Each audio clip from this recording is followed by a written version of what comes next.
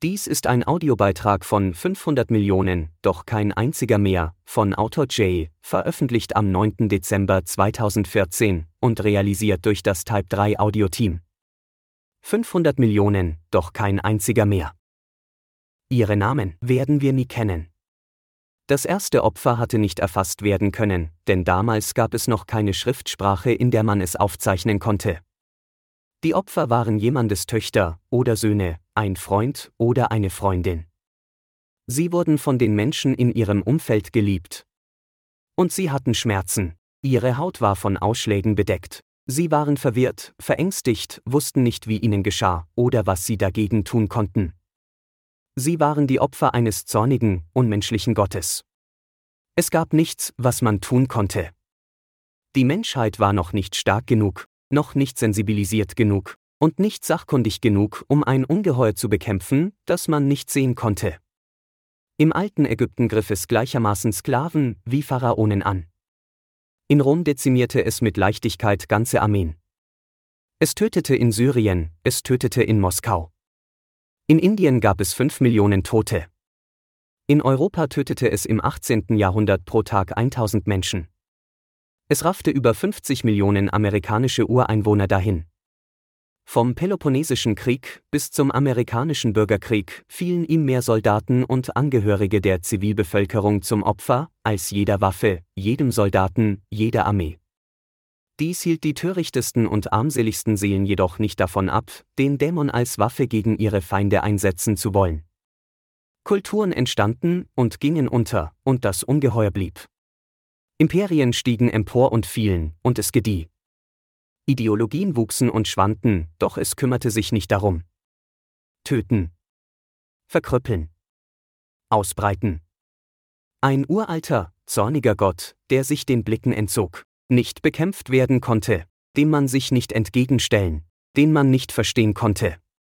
Nicht der einzige seiner Art, doch der verheerendste. Lange Zeit gab es keine Hoffnung, nur das schmerzliche, dumpfe Durchhaltevermögen der Überlebenden. In China begann die Menschheit im 10. Jahrhundert zurückzuschlagen. Man hatte beobachtet, dass diejenigen, die den Fluch des zornigen Gottes überlebt hatten, nicht noch einmal damit geschlagen wurden. Sie hatten einen Teil dieser Macht in sich aufgenommen und waren so davor geschützt.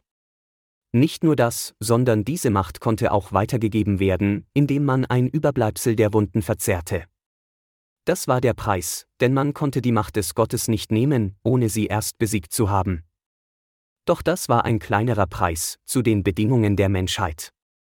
Bis zum 16. Jahrhundert hatte sich die Technik bis nach Indien verbreitet, dann über ganz Asien, das Osmanische Reich und im 18. Jahrhundert auch in Europa. Im Jahr 1796 entdeckte Edward Jenner eine wirkungsvollere Methode. Eine Vorstellung begann sich durchzusetzen. Vielleicht konnte der uralte Gott getötet werden. Aus dem Raunen wurde eine Stimme. Aus der Stimme ein Rufen. Aus dem Rufen ein Schlachtschrei, der durch die Dörfer, Städte und Nationen fegte. Gemeinsam fing die Menschheit an, die schützende Kraft über den gesamten Globus zu verbreiten, und es wurden Meisterinnen und Meister der Kunst entsandt, um ganze Bevölkerungsgruppen zu schützen. Menschen, die einst bitter miteinander verfeindet waren, taten sich für eine gemeinsame Sache zu diesem einen Kampf zusammen. Regierungen ordneten an, dass sich alle Bürgerinnen und Bürger schützen müssten, denn gäbe man dem alten Feind ein einziges Leben, würde das Millionen andere in Gefahr bringen. Und so trieb die Menschheit seinen Feind Zoll um Zoll zurück. Weniger Freunde weinten umeinander, weniger Nachbarn trugen bleibende Schäden davon, weniger Eltern mussten ihre Kinder begraben. Zu Beginn des 20. Jahrhunderts hatte die Menschheit den Feind zum ersten Mal aus ganzen Regionen der Welt verbannt. Die Menschheit strauchelte oftmals in ihren Bemühungen, doch es gab stets einzelne Menschen, die nicht aufgaben, die für den Traum einer Welt kämpften, in der kein Kind und kein geliebter Mensch jemals wieder den Dämon fürchten müsste. Viktor Tschdanow, der die Menschheit aufrief, sich in einem letzten Aufbäumen gegen den Dämon zu vereinen.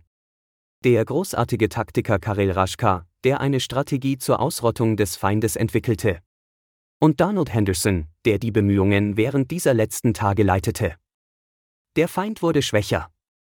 Aus Millionen wurden Tausende, aus Tausenden wurden Dutzende. Und als der Feind dann zuschlug, traten zig Menschen nach vorn, um ihm zu trotzen und alle zu schützen, die er gefährden könnte.